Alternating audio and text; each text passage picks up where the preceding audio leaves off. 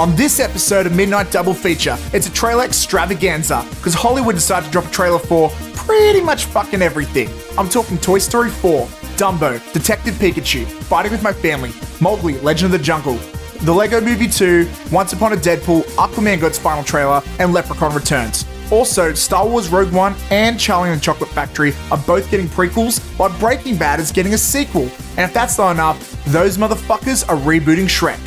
Also, to top it all off, Zoheb's spoiler-filled reviews for Crimes of Grindelwald and A Girl in the Spider's Web. All this and more on this upcoming Attractions episode of Midnight Double Feature.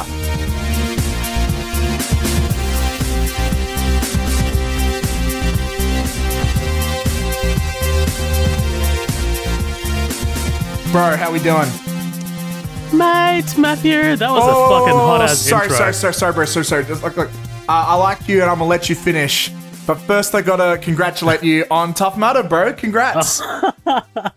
Thanks, man. Holy shit. I literally, that was 4 days ago, and I'm still hurting in places, man. Like, I was saying on the Superbad podcast because it was literally like the day after, and I was just like to Colin, dude, I am dead. I was like a deceased, like a victim, like just like a hospital patient. Like, it was fucked up. Fuck. Dude. Is Tough Mudder an Australian thing? Would our American listeners know what that is? They should. It is international, so it's not just Australia. But it is definitely global for sure. Yeah. So for those who don't know, it's like a crazy ass obstacle course in the mud. It's like you're being tough in the mud. Duh. Right? Am I funny? Did I make a joke? Right. Did I make it funny? Yeah, that was alright. But yeah, it's 17 Ks. And it was in this course here in Sydney. It was like in a valley. So basically, like the main obstacles were pretty much in the middle, and like a lot of the course was in the middle. But like you'd be going up the mountainside, man. Those fucking hills just fucking killed me. Damn. I was dying, dude. well, congrats, man. I guarantee you lost weight that day. Thanks, man. I'm looking at my headband right now. It's just like a badge of glory. Like they give you a headband, so that's amazing. Yeah. Well, anyways, this is going to be one of our most action-packed upcoming attraction episodes in a while. I can't believe how many trailers dropped this. Dude, this last week. It was like Hollywood just got together in one room and they're like, let's relate a fuckload of trailers. Yeah, right. And a lot of them are like pretty good trailers. None of these ones that we've mentioned I've looked at and said that's going to be complete garbage, and none of them have made me, and all of them are interesting, I think, worth talking about. Okay, most of them. But anyways, I want to jump straight into it. Before we do that, for any new listeners who don't know what the fuck's going on, this is Midnight Double Feature. We do 2 episodes a week, usually these upcoming attraction episodes, when we talk about the latest news, and we also review films that are currently out. Just little quick ones to chat about. It's us two kicking back, having some fun. Then we also do the feature presentations, which are long, in-depth episodes with some of the rest of the team as well. We just did Superbad. That came out yesterday, day before, something like that. Check it out if you're keen. And you can find us on social media, literally everywhere. Facebook, Twitter, YouTube, Spotify, Instagram. Instagram's the big one. We love that shit, and we love you too. And if you love us and you want to hang out with us, we have a Facebook community group called The After Party, where we post all our memes and stuff. And ever since I've been on the Facebook account, I've been fucking up a lot and posting as Midnight Double Feature instead of myself. So I apologize. If you see any comments in there that just look a little bit too excited or opinionated, it's probably me fucking shit up. Matt's 80 years old, guys. He doesn't really know how to use technology. What's your Google? How do I Google my iPhone? What is a Google? Google. Is that like the electronic letter that I sounds like the name of a dildo. Oh, I don't know. Zab, you can Google me anytime. Oh, hey. Anyways, we're having a lot of fun here. Let's ruin that with some sad news. With our first piece of news today. Just start off strong. I love it. Shout outs and rest in peace to William Goldman, a writer with a big legacy that he leaves behind, and much love and respect. Guy was pretty. It's pretty influential, man. I mean, he wrote The Princess Bride, All the President's Men, Butch fucking Cassidy and the Sundance Kid. Like that alone. Maverick. He wrote the novel for Heat that Heat was based on. Oh, I didn't know that. I'm pretty sure. Yeah. Yeah. He was a worker. Rest in peace. Right after the very sad passing of Stan Lee, which I'm still getting my grips over, but show must move on. And speaking of Stan Lee, very vague segue into superheroes. Birds of Prey. It's got its full title. Yeah, that's a really forced segue. I apologize. Yeah, Harley Quinn's new movie. It's not even Stan Lee's like. It's not even his character. Domain. It's like vaguely superheroes. Yeah, okay. But yeah, if I can remember off the top of my head, it's something fucking stupid. It's Birds of Prey. I think it's, correct me if I'm wrong. It's Birds of Prey and the Emancipation of One Harley Quinn. Close. Birds of Prey and the Fantabulous Emancipation of One Harley Quinn. First question, is fantabulous a word? No. It's Harley Quinn being Harley Quinn. Basically, Warner Brothers and Margot Robbie released a photo of the script, front page script, and basically it just says Birds of Prey and it's like scribbled, and the Fantabulous Emancipation of One Harley Quinn. And it's got her like little lipstick kiss on there. Yeah. It doesn't tell us much, but emancipation. I think it's kind of got something to do with like freeing her from the Joker, but I don't know. Yeah. Maybe. So when I first, something else this came out with was, correct me if I'm wrong here, but I believe they said when they released this, they also announced it's going to be R-rated. They're going for an R rating. Yeah. And I went through a roller coaster of emotions based on this very small piece of information. Because first I was like, this is fucking terrible. I hate this. This is garbage. They're just taking every little... Because you hear that name and it's like, okay, they're being weird, crazy, ludicrous for the sake of it. Just like they did like halfway through the production of Suicide Squad when like, okay, let's just try and be like a trashy, hot topic version of Guardians of the Galaxy. And it feels... so, and you hear R rating and that's thrown around a lot these days as just like studios trying to... I don't know, are they trying to be Deadpool or something? Like, and I just hear that and it just feels so forced. But then I sort of did what you just did there is I looked at the word emancipation. I think of the storyline potential of freeing her from the Joker and the limitless potential of those really great arcs and the themes they can tap into. And I'm like, okay, we got someone to work with here because one of the things that make that character so interesting is her relationship with the Joker. And since they had to heavily cut that down in Suicide Squad, we never got the film we wanted. And now I think we finally has a chance for that. But now the fact that she's not in such a big group, there's so much more potential for them to do character work now. And it's got me a little excited. And the fact that you're doing an R means you don't have to shy away from the taboo topics of like abuse and like abusive relationships and stuff like that. And this also potentially hints at the idea of them bringing back Jared Leto and trying to do justice with that. Because I know I'm in the minority here, but I saw so much potential in his interpretation, and I liked where it was going, but we just didn't get enough to give it what it needed. And so I'm kind of stoked on this, man.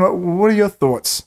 Yeah, I'm a bit 50-50 on it. I'd like to see what DC do next with Aquaman first before we kind of judge their next movies, because their track record is not great. And like especially with ensemble movies like this, like Wonder Woman was great because it kind of focused on Wonder Woman, the relationship between Wonder Woman and Steve Trevor.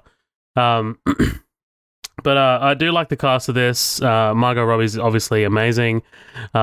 She definitely, out of all the terrible things in Suicide Squad, she was definitely the best part of that movie. Like, I loved her in that movie. I think everyone would agree with you. Yeah, it's very that universal. mixed with the amazing costume design, especially with her. Like, because they reinvented her design from the ground up, and it's so iconic now. And I love Mary Elizabeth Winstead, and she's in this as well. So really keen to see her as well. And Ewan McGregor is fucking Black Mask. Like, come on. Oh yeah, no. He's that in Suicide Squad too, isn't he? Or is it Birds of Prey? He's that in this. I forgot about that. See, now that deters. Like, I want Joker to be the villain for this. How are they gonna? I'm good, man. How are they gonna work it? You know what? It's too early to judge, but that was one of the issues. Suicide Squad. I don't know. It depends. Maybe they're gonna do what they did with Arkham Origins, where you think you're fighting Black Mask, but ends up being the Joker wearing Black Mask's mask or something. Yeah. Oh, imagine if they did that. Like, would I be down for that? Yeah, I think I would. It'd have to be like a good twist, though. Yeah. So with this man as well, like. The big missed opportunity here, which kind of gets me sad a little bit, is Harley Quinn is starting to become like the most popular female superhero character, if she isn't already. Probably more than Wonder Woman. And it's unfortunate that, like, you know, in this world where like we're looking for stronger female role models, which Harley Quinn will never be, but it would have been great if she could be. DC have an opportunity here. Well, yeah, okay, yeah, good point. If they have it with a good moral story of her overcoming this sort of stuff, which is hopefully what they're going for. There could be, but the fact that it's art means it's not going to be shown to like little kids and stuff, which is like, as an adult and as a male adult, I'm fine with that, but there does seem like a missed market opportunity going on. But maybe that's what they plan on doing with Suicide Squad too. Like, they clearly want to double down on Margot Robbie as this character and have her in 2 franchises. Just basically what's going on. And that's, as crazy as that does sound, like, I'm down for it because she's the one going to be doing the hard work. I'm happy to watch it all. Definitely. She's incredibly talented as well. Yeah, man. Interested to see where it goes. I just want to mention though, you sort of said one thing I want to caution you on is I'd say don't use Aquaman as indicator for quality for any other DC films, because what I've noticed with DC films, in my opinion, is they have no quality control. They give a project, and I think that's a good thing about making it DC worlds other than DC universe, because they just give a title or a franchise, whatever, to a director, and it seems, from what I'm seeing now, is they just go, do whatever the fuck you want with it. Just make it good.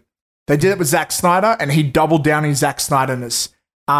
They gave it to, who did Wonder Woman? Her name is Patty Jenkins. Patty Jenkins, yeah.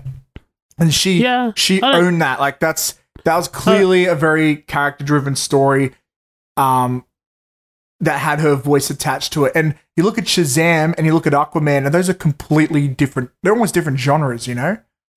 I'm sure like once we see like the entire movie, like they have to fit into a universe. Like, they have to have a tone. No, they don't. Like, they even look like, does Batman v Superman look anything like Shazam? It doesn't. There's no, and the biggest one actually is this new Joker standalone film. From what I'm seeing from that, it doesn't even have the same visuals. It has a completely different visual language to everything else. Wait, that's not part of this, is it? It's not. Like, there is, like, DC Worlds, from my understanding, it's just what they're calling DC films from now on. Like, they're not connected. It's not like they're building towards just, like, they're not doing what DC does. They're not doing what Marvel does anymore. That's not going to do them any favors. I don't know. Well, you know what? Like, no, but already they've had the same problem where these films do not have the same language. Well, Man of Steel and Batman v Superman sort of did. And you could tell Justice League was starting to do that, but it was all under the vision of Zack Snyder, which had trouble connecting with audiences for a myriad of issues. And that's why you can tell they sort of changed halfway through with Joss Whedon. You can tell some scenes like shot to be that way, but they've tried to make it lighter. And same with Suicide Squad. You look at some of those opening scenes, and you remember that very first trailer. It's dark as fuck, but they put happy top 40 music in the background to try and distract you from that. Hey, Bohemian Rhapsody is not top 40 music. It's a number one single. I'm pretty sure it is. Yeah, true. And on their soundtrack, it was not even the full real one. It was like covered by Panic at the Disco. Yeah, it was Panic at the Disco. Yeah. Colin loves that cover. It was good. Hey, man, that guy's a great vocalist, man. Oh, yeah, for sure. If anyone does it justice, it's going to be Panic at the Disco. Yeah, definitely. Definitely. But yeah, man, anyways, we spent way too long on this topic. we did. We went, like, this was classed as our headline article, which means, like, we were just kind of going to just breeze through it. Man, well, the funny thing is this next one, I think, is also worth talking about a bit of in-depth conversation. Daredevil Season 4 has been pitched by showrunner Eric Olson to Netflix. Lay us the information a bit on that, man. Yeah, well, I mean, there's not that much info. Basically, Eric Olson, who is the current showrunner of Daredevil, previously it was Drew Goddard, he tweeted that he pitched a story to Netflix for season 4, and I thought it was worth talking about. You initially didn't really want to talk about it because it wasn't really that big, but I'm coming at it from the angle of, like, Netflix are cancelling Iron Fist and Luke Cage, and Disney have this streaming service coming out. So I find it pretty interesting that the Daredevil showrunner is pitching an additional season to Netflix. Like, yeah, it's kind of like an indication that Daredevil's not going anywhere, which is awesome. Like, I don't really... Oh, and season 3 is the best Marvel Netflix season to date. It's fucking incredible. Hands down. But, so yeah, immediately I thought, okay, there's not much here, but then I did a little bit of digging and I was like, hang on, there's so much. It brings up so many more questions to me. And you know me, man, I love the behind the scenes bullshit. Like, that stuff, that's what gets my dick hard, those conversations, man. Because I think, okay. He's sitting there full sail right now. Yeah, man, like, I've got a flag attached to it and everything. I'm blowing some air and it's, man, because, like, there's so much speculation and theories, like, what the fuck's going on? It seems weird they would cancel, like, Iron Fist, fair enough. It kind of makes sense. The first season bombed terribly. Second season was a big improvement, but people still had a bad taste in their mouth, especially after Defenders flopped. Like, I think Netflix had a lot of stock riding on Defenders for a while, because when they made this deal, Netflix weren't as big as they are now. They were big, but they weren't that big. But this was a big get. And they wanted pretty much Avengers on the small screen. And Defenders was not that. It was a slow burn. They didn't meet till episode 4. There were only, like, maybe 2 or 3, like, memorable fight scenes. And there was a lot of filler as well. 8 episodes as well, right? Yeah. And you'd think with 8 episodes, you'd do a lot more with that. I still liked it, but it definitely had some major gaping flaws. Didn't finish it. Fuck, that's sad, man. I know. But you know what? It's like I've been saying the last few episodes. It's like, you've got to meet audience expectations. It's great to have creative freedom and stuff, but, like, shit's implied when you announce something or release something, and you've got to at least somehow meet your audience halfway. Yeah, I think with big franchises like this, definitely. Whereas, like, if you have, like, an indie film or an indie TV show, then you have a lot more creative freedom over. For sure, yeah. Like, when you do a superhero show, people expect explosions and superheroes being superheroes. You know, I love it when I see them move outside that territory. But yeah, and what makes me really interested with this is, like, so okay, Iron Fist, fair enough. I was bummed, but fair enough. But Luke Cage was doing well. That was a surprise cancellation. Didn't finish the second season. It wasn't as good as the first one, but that had a lot of positive reactions and hype to it. And now, it's around the same time as Disney streaming service, so a lot of people are assuming, and rightly so, I'm one of them, it's like, it's Disney pulling the plug.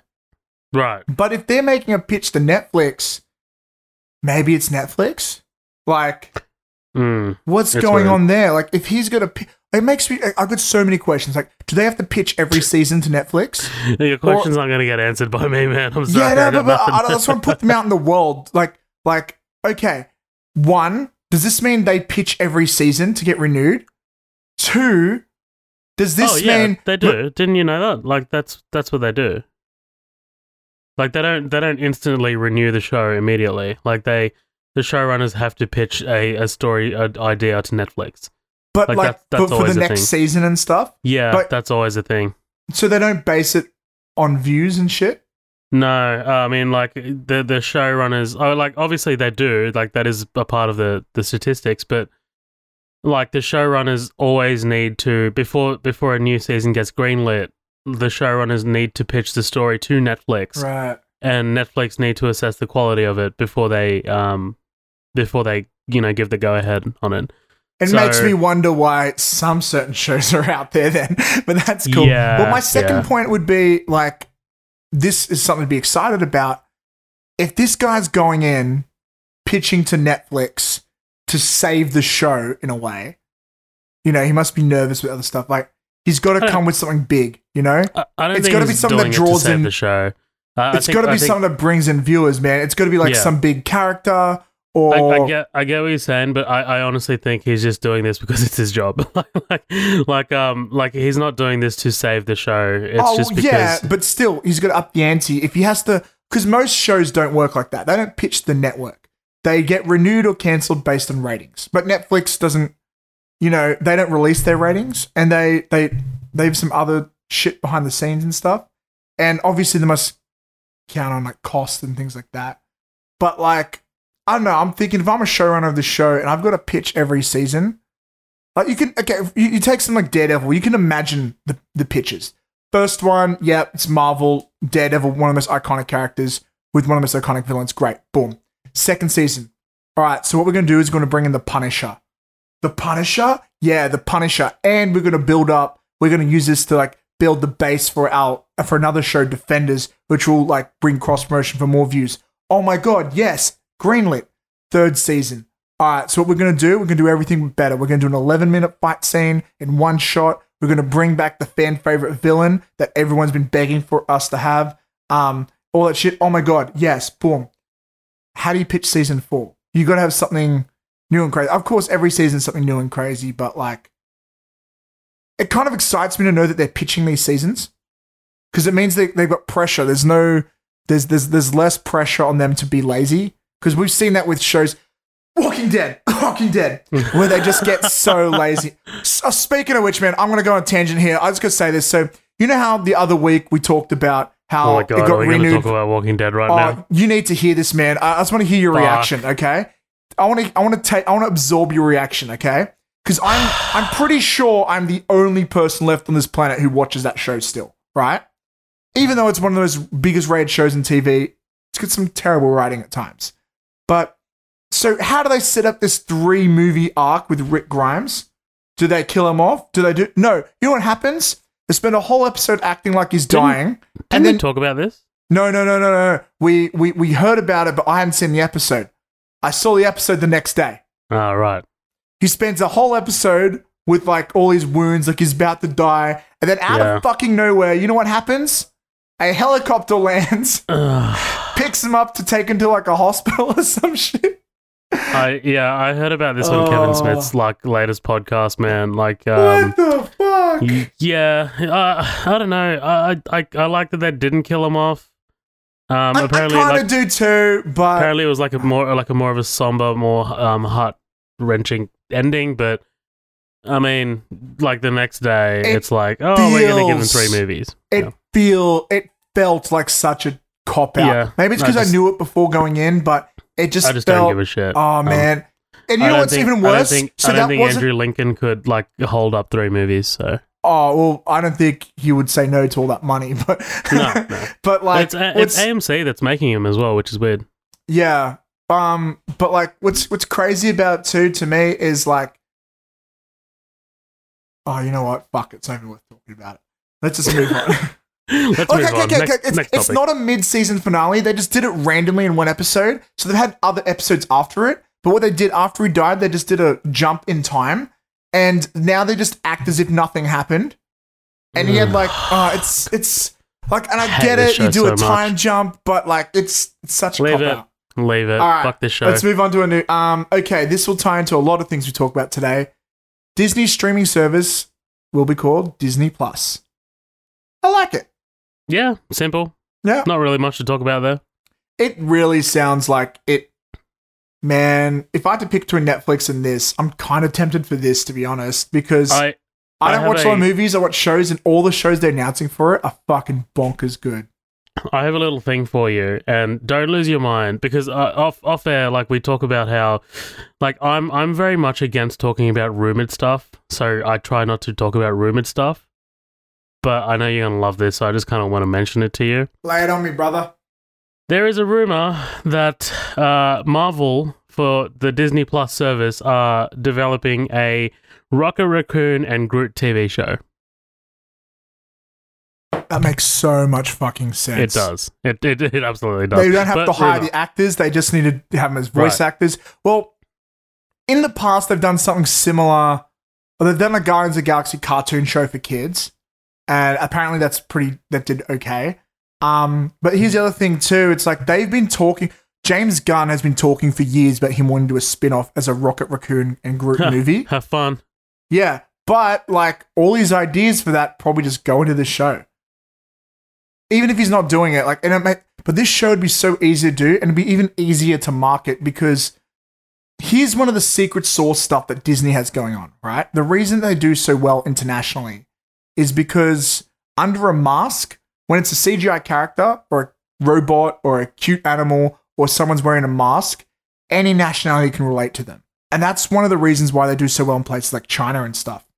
Speaking of which, this wasn't on our list, but did you hear that Venom has now outsold every X-Men film ever, including Deadpool? Yeah.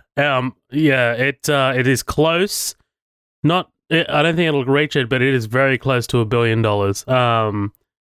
Yeah, that is insane. Massive. That movie looks like was shot for $10, and they're not going to let this down, man.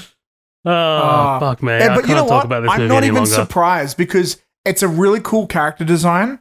And that's, a good movie is not what sells tickets. A good trailer is what sells tickets. Now, it's not a good trailer. It doesn't have good trailers. No. But you see that face, design. And you throw it in a place like China, and you know it's going to do well. And Tom Hardy's, Tom Hardy's Tom Hardy's for us. But for international audiences, they don't care about Tom Hardy, especially ones that don't speak English and aren't white. They don't care for Tom Hardy, but they look at Venom, and a lot of them are like, fuck yeah. I don't know, man. Bane, Okay, let me put it this way. You know what also fucking slayed in China? Terminator Genesis. Yeah, let's just not talk about that. It did bonkers level good. Anyways, we mentioned Disney, so let's talk about some Disney stuff. Let's get into the trailers of the week.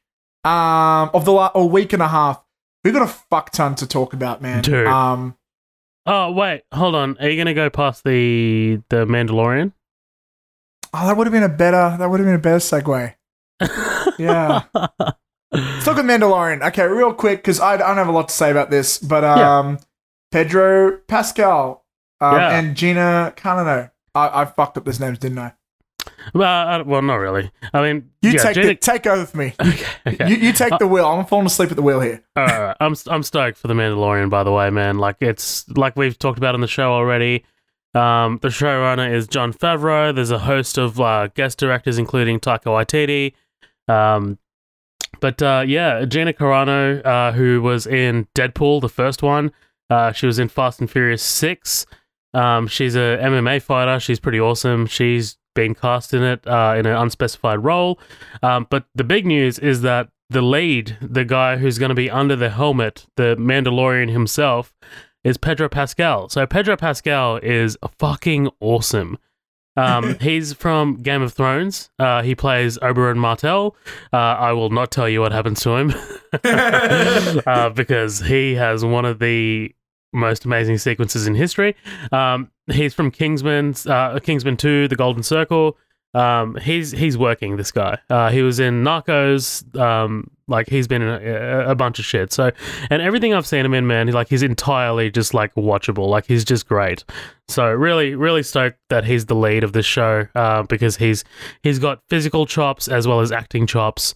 So yeah, that's my piece on the Mandalorian. It's another example of how much Disney's putting into this service, because they are getting A-list. Okay, not A-list, but they're really amazing movie actors, not TV actors, movie and actors. diverse as well. Pedro Pascal is, I believe, is Spanish. Yeah. But like the amount of money they must be putting into this, because these are huge franchises. It's a huge franchises with big actors, and by sounds of things, like they're going to put in a lot of CGI effort in. And some of these people behind the scenes as well. Some of these sound like they're going to cost more money than some of the movies they do, you know? Yeah, I wouldn't be surprised. They are putting everything into this. Like, they want this to be the Netflix killer, and I'm pretty impressed. Here's the crazy thing, man, and you're going to call me fucking insane, but I'm still having trouble getting excited about the show. It's got everything. It's Star Wars, massive leads, directors like Jon Favreau, Taika Waititi. I'm still not excited. I'm not craving it. I think you just need to wait for footage. Once I see a trailer, you'll lose your mind. It's got Star Wars magic to it, I'll probably lose my mind. Yeah, because I'm struggling Star Wars, for some reason. Star Wars and Jon Favreau are a match made in heaven, so I'm really excited to see what he does. Yeah. Like, he just creates a sense of wonder and magic, like that Iron Man, like the first Iron Man. God damn. Yeah, man. Like, it does seem like a no-brainer. Hey, we got actually a bit more news, because we mentioned, while we're talking about Star Wars shows, we should also mention Rogue One's getting a prequel TV show on the same service. Yeah, that was cool. I mean, that's starring, what's his name? Diego Luna. So he played Cassian Andor. That's right, Cassian. So he was a pretty cool character. I liked him. Yeah. And I imagine if they have him in it, they're probably going to have K2SO as well, right? Yeah, maybe. I don't know. So there's some familiarity there, I guess. I should be more excited for this, but I don't know.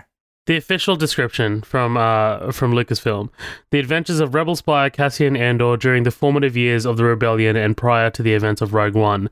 The rousing spy thriller will explore tales filled with espionage and daring missions to restore hope to a galaxy in the grip of a ruthless empire.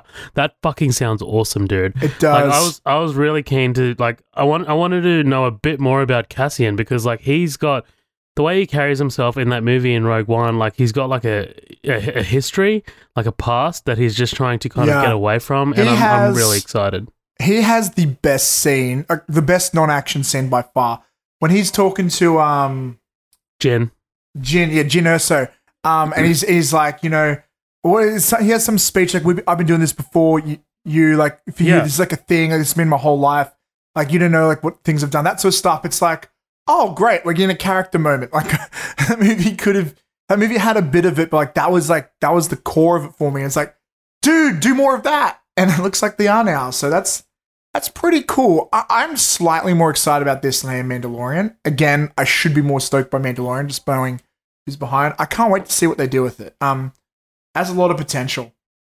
Hey, speaking of prequels, ooh, that's a good one. Charlie, that was an easy one. Yeah, Charlie and the Chocolate Factory is getting a prequel, and we've been making a lot of jokes about this. So So here's the thing, right? People have joked. So it's about Charlie being poor. No, I guess the ideal way to do it would be, it's about Willy Wonka. It's how he builds the factory. It's how he finds the Oompa Loompas.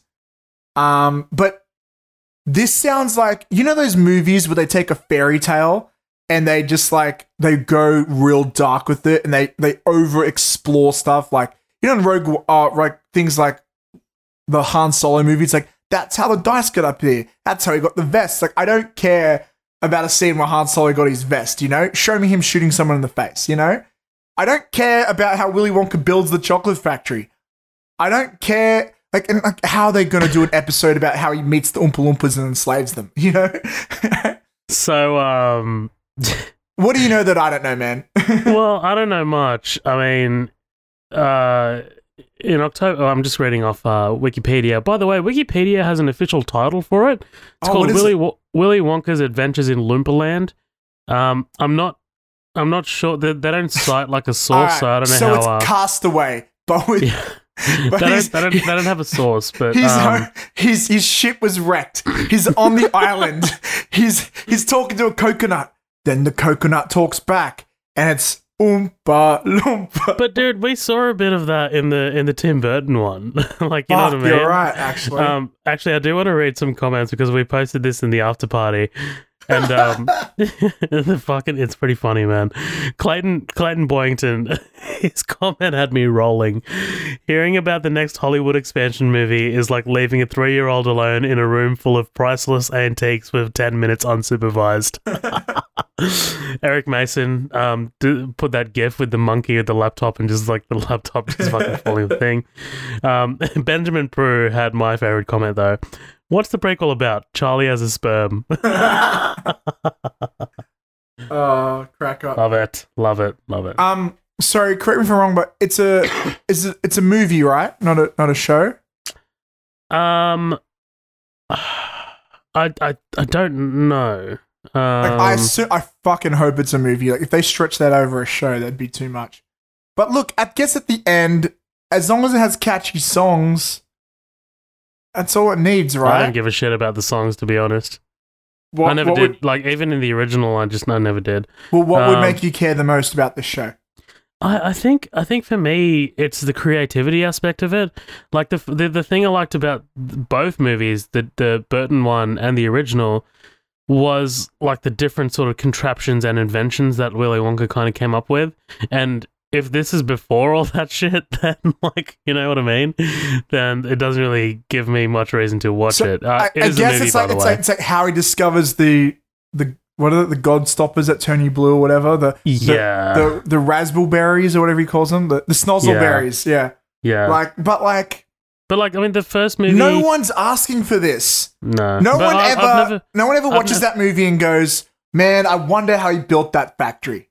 I've never been someone who kind of says that, though. Like, I've never really liked that kind of argument about, this doesn't really need to be made. Like, it doesn't need to be made, sure, but neither did Solo, and I enjoyed the fuck out of Solo. Like, you know what I mean? I don't really like saying this doesn't need to be made, because I'll watch it. Like, I'll still go see it because I'm curious. Oh, like, I definitely will. And, like, that kind of complaint is more like, what's the point of complaining about that? Because it's going to get made. Well, here's my issue, right? When I hear something like this, it sounds like, I like to call it, it's like the Fantastic Four problem, where it's like, it feels like they're just making it so they can keep the rights to it or something. It's like, oh, we haven't made a Willy Wonka movie in 10 years. Oh, what? People didn't like us remaking it? Let's just redo a sequel or prequel or something. Like, it just feels like such a cop-out.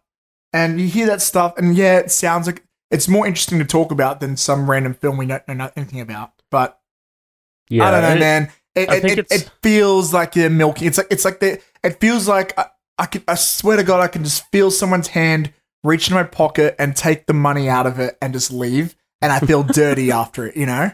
Really? Okay. Yeah, I'm not that invested in it. What studio's behind it? Warner Brothers. Warner Brothers. Yeah, I guess they need a new franchise. They could use one. They've said it's going to explore the stuff before Roald Dahl's book, so I don't know how that's going to work in terms of rights and shit, but yeah.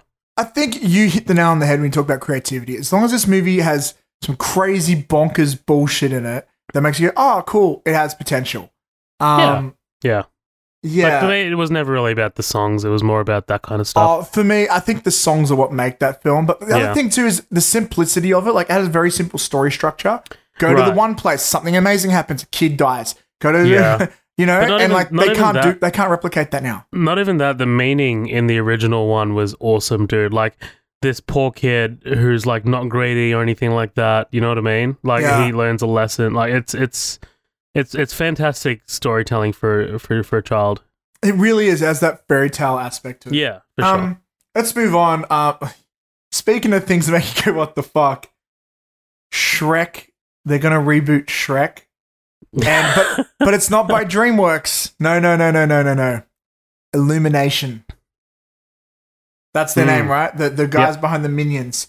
Who, by the way, they've been going around town trying to get as much IP as they can lately. They're also working on a Super Mario movie, which I'm so nervous about, but it's going to be my most anticipated film ever because Mario is like my boy. But Shrek, dude, like That's a fucking perfect film. Like, that is all time one of the best animated films. I've considered bringing it up for a feature presentation. We might I would honestly love do to do it. Shrek. Yeah. Shrek is full. Here's how good Shrek is, right? Like the first Shrek. The sequels can all fuck themselves, but like, Oh no, the second and third are good. I like those two. or the first one, they're not as classic as the first, No, right? of course not. Like, The first one is so quotable. The first one is a masterpiece, and like, arguably one of the best scenes of I Am Legend is Will Smith watching Shrek.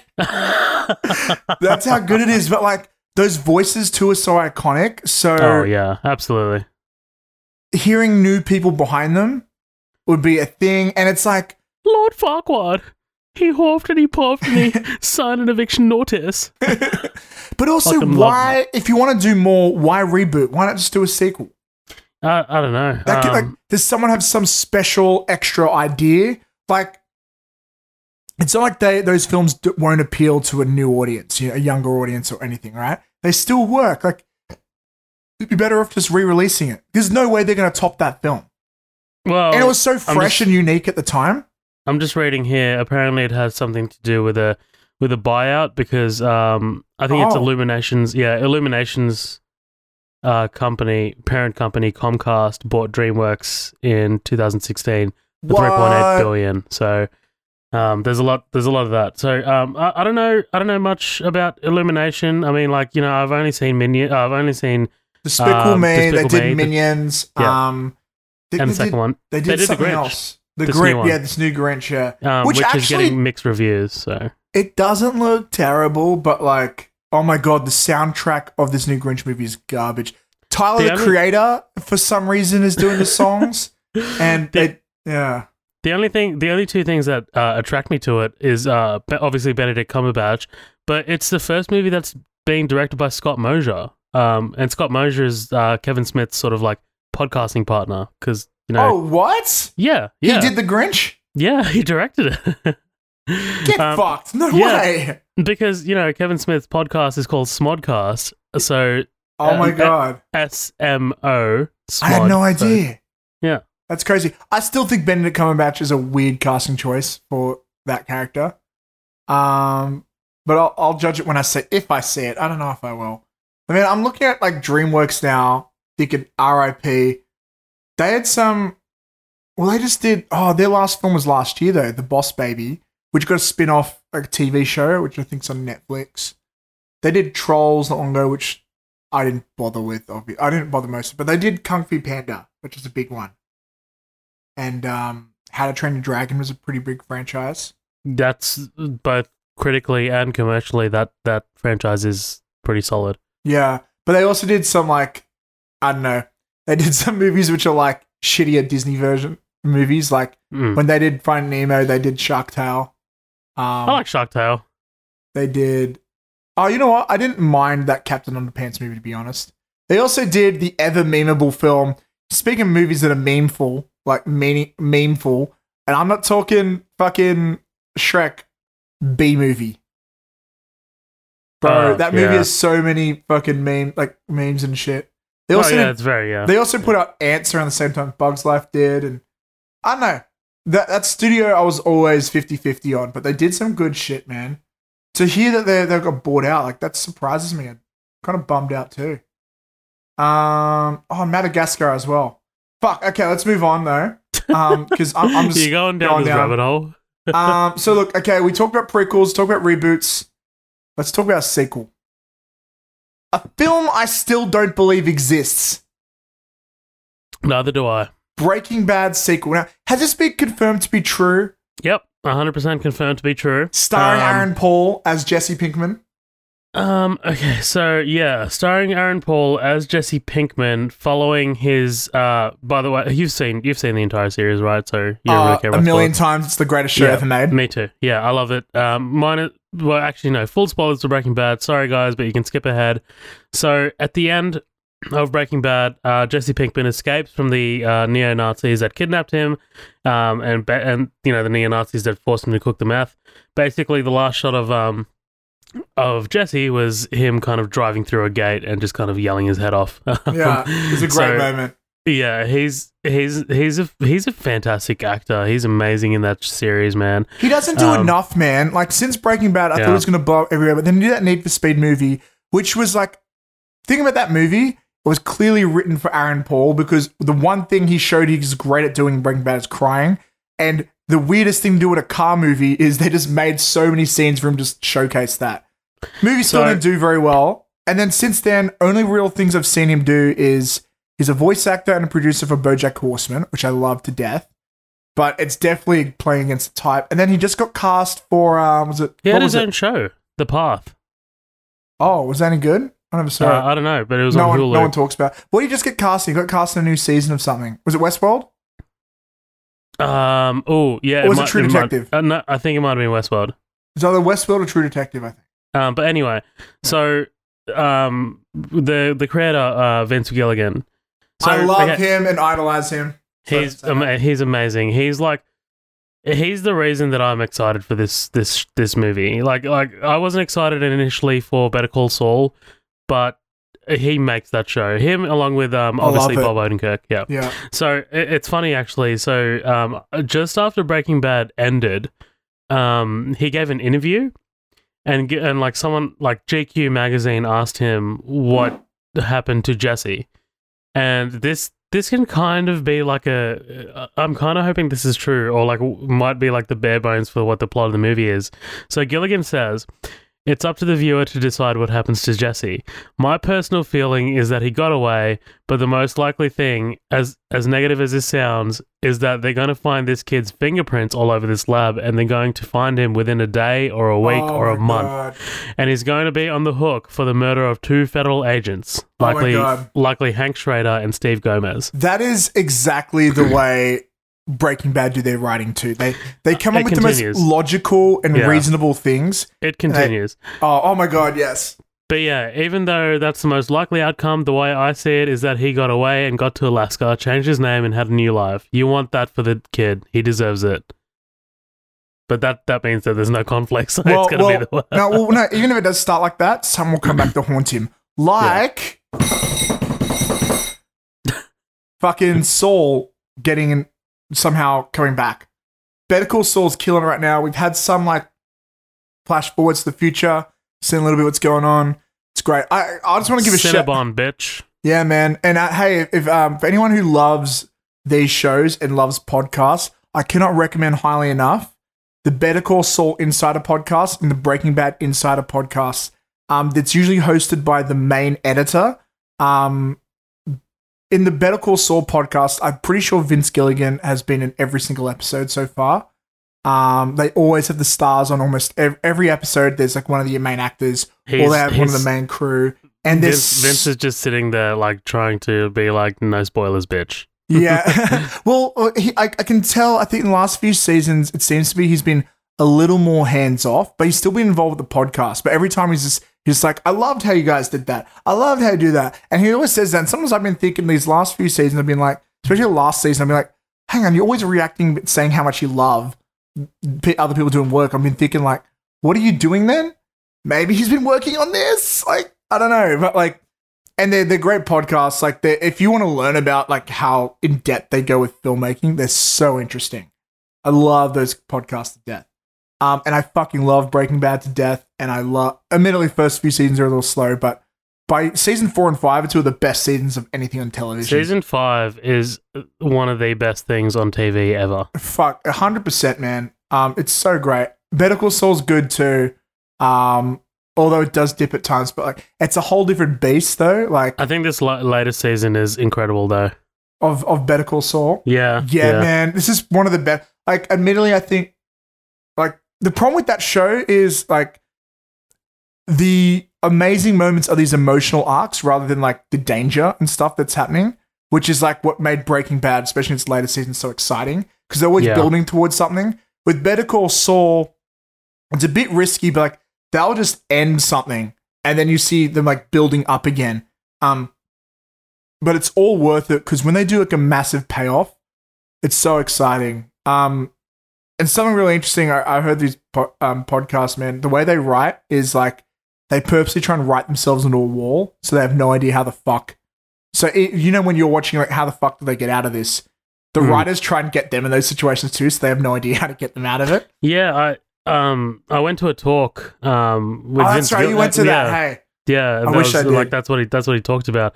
He's like, yeah, I always can like I want the writers' room to like write themselves into a corner and then see what our best sort of way to write us out of that situation is. Like, it's pretty cool. It's a cool way of writing, and like it definitely comes out on screen because like the situations that they get themselves out of is pretty cool. And what I also love about the way they write that show, let's just do a Breaking Bad podcast, man. What I also love about that is that this other thing I learned is like what they do, and it's so much. A lot of shows don't do this, and like it's just genius the way they do it. It's so simple, right? They have like their little Bible of like all the characters' information. When they get in those scenarios, instead of coming up with a brand new character who can get them out of the situation or a new thing, they go back and they go, "What haven't we used?" And they did that with, I think, the finale when they went back to those rich people who owned that company that Walter was going to be a part of. And they were like, okay, we're going to bring them into it because they've been established, they've been set up, we can use them to solve a problem.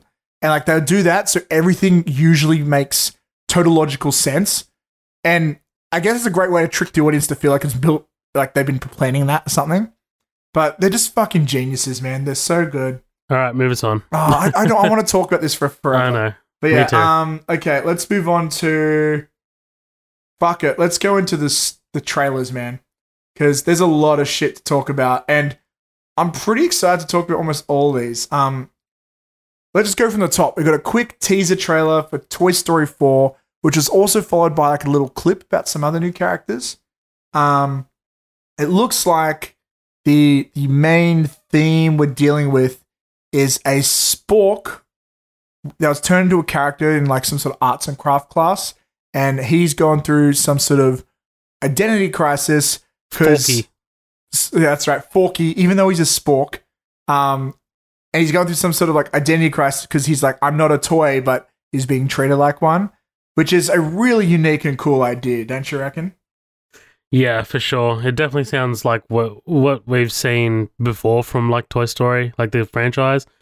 Like they always kind of hit you in the feels. Yeah, they definitely will. I remember hearing when they first announced this project, one of the heads of Pixar, they said something like, "We really didn't want to do a 4." They were happy with the trilogy, which I feel like bullshit. The amount of money they make through toys and merchandise is crazy. But dude, they said the idea for Toy Story 4 was so strong and good. They're like, there's like someone pitched it to him and they're like, we have to make this.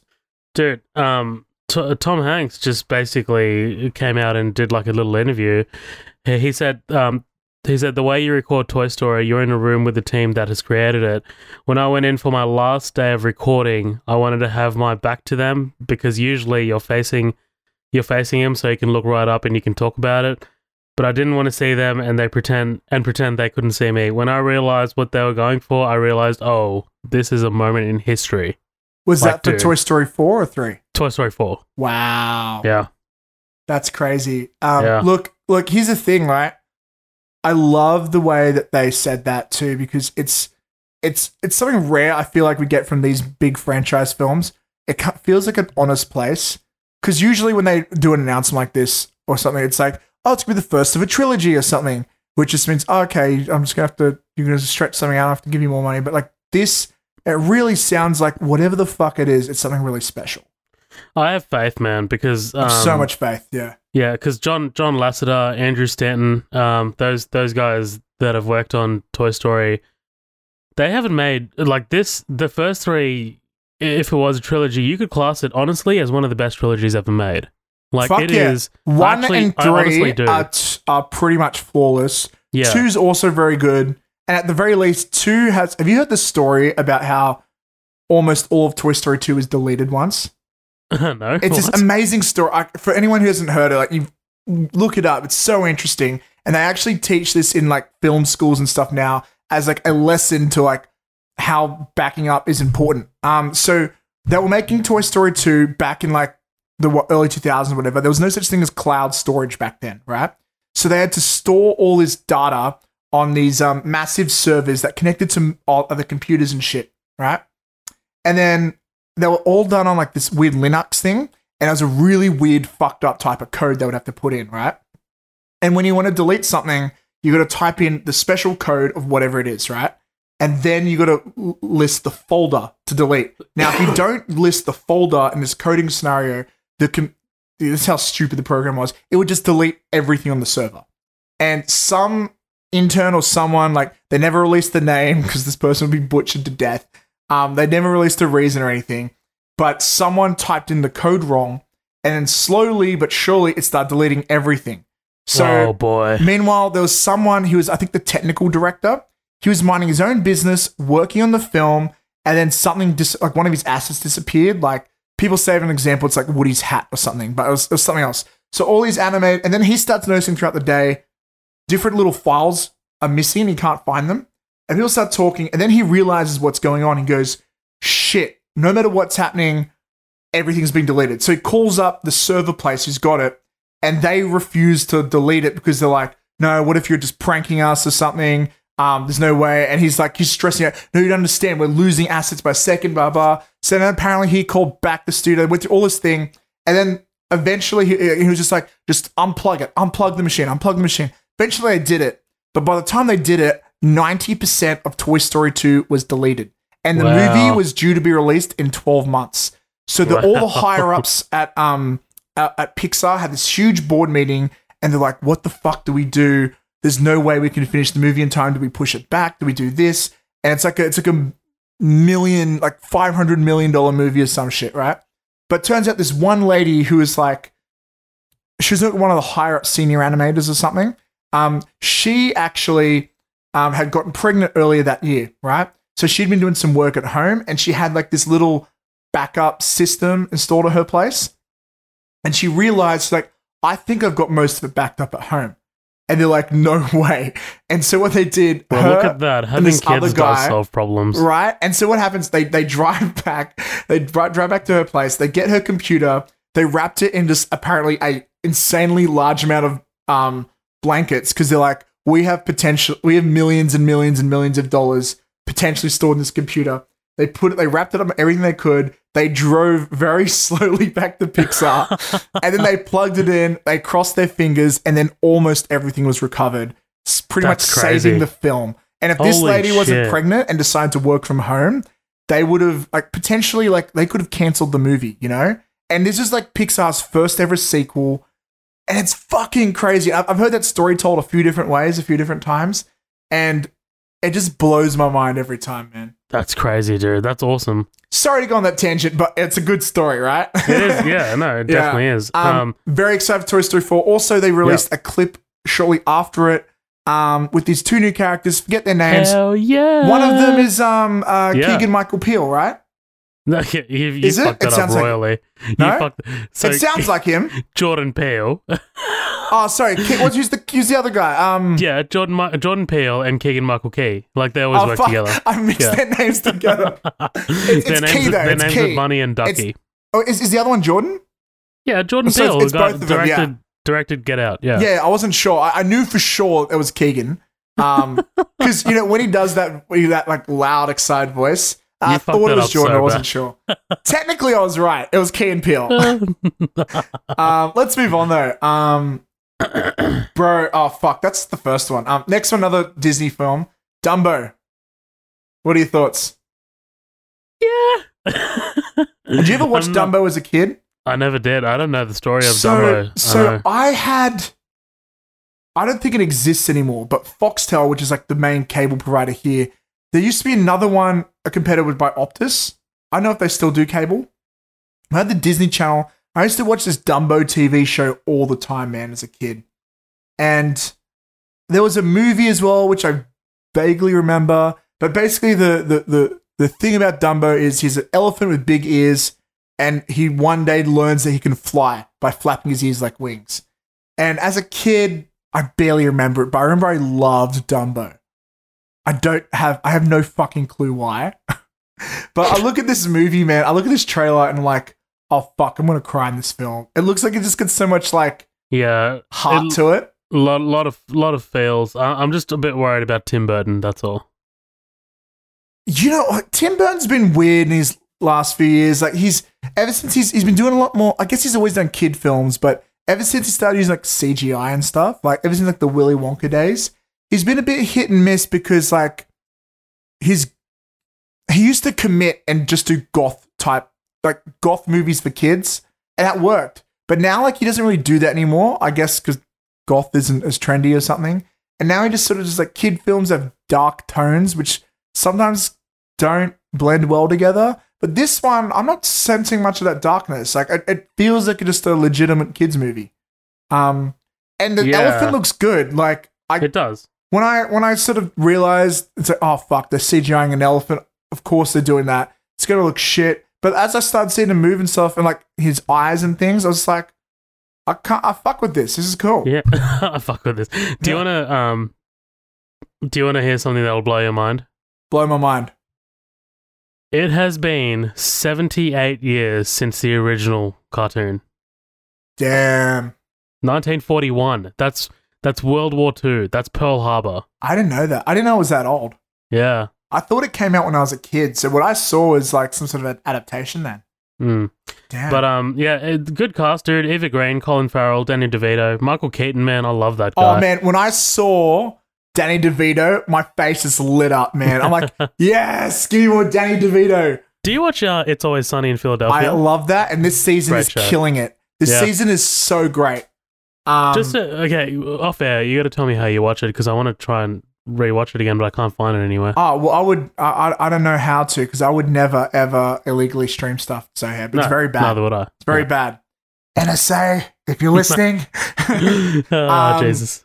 Speaking of Danny DeVito, Detective Pikachu came out. Do you know why I mentioned Danny DeVito for Detective Pikachu? Yeah, because someone dubbed it over. No. Before that. So Detective Pikachu is actually a game that was really big in Japan, got a very not big release here in English-speaking countries. And when they were going to, and you know, they voiced it with a voice in this game. It was on Nintendo DS or 3DS, and everyone was saying because he was in the game, he's not like in this movie. He's very gruff and gritty, and like he's like, I don't care, I do what I want. And so they're like, guys, like Danny DeVito must voice Pikachu. It would be the perfect casting for this character. And then when they voiced him with something else in the game, and like in the game, he talks like this all the time, like he's Batman almost. And so then when they announced Ryan Reynolds as casting it, or everyone's like, fuck yeah, Ryan Reynolds, there was this huge like niche fandom audience that were petitioning they fire Ryan Reynolds and replace him with Danny DeVito. Oh, wow. I think Ryan Reynolds' voice works, man. I like look at his trailer and it's like definitely like, so they've changed the way Pikachu is from the game, but like he suits to what this movie's after. When I first started watching this trailer, and okay, spoiler alert, I am a big Nintendo hardcore fanboy. I used to refuse to buy any other console as a kid because I was that loyal to Nintendo. I stuck through it for all the years. I had the GameCube. I was there for everything, man.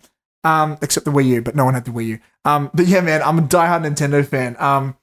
And I'm so excited Nintendo's getting back into movies because they were burnt really, really hard when they got fucked over with the Mario Brothers movie. But when I started seeing the trailer, like the opening couple shots, I'm like, I don't know. Like I'm seeing that Charmander, and it's like it's very like they're not. It feels too fake. But then as the trailer was going on, and once I see Charizard, I'm like, okay, and the story seems like it has a lot of heart to it and stuff. And the Pokemon, they start seeming a bit more in place. And then I watched it a second time, like, yeah, right. Yeah, okay. And by the third time I watched it, I'm like, fuck yeah. Detective Pikachu, motherfuckers. I can't wait for this movie. Yeah, even though he looks furry. Even though it looks like a giant Furby, I don't care. Well, I don't know. Pikachu is always supposed to be a mouse. But anyway. I had the same exact reaction. I actually just straight up didn't like it the first time I saw it. I was like, oh no. And for me, it was like the fucking kid from Jurassic Fallen Kingdom. I was like, oh, here we fucking go. And it just, it didn't really mesh with me. Yeah. But I did get a boner when I saw Charizard. I was like, fuck. It's weird how they knew Charizard is what would win us over. Absolutely. They knew he's so that iconic. so hard.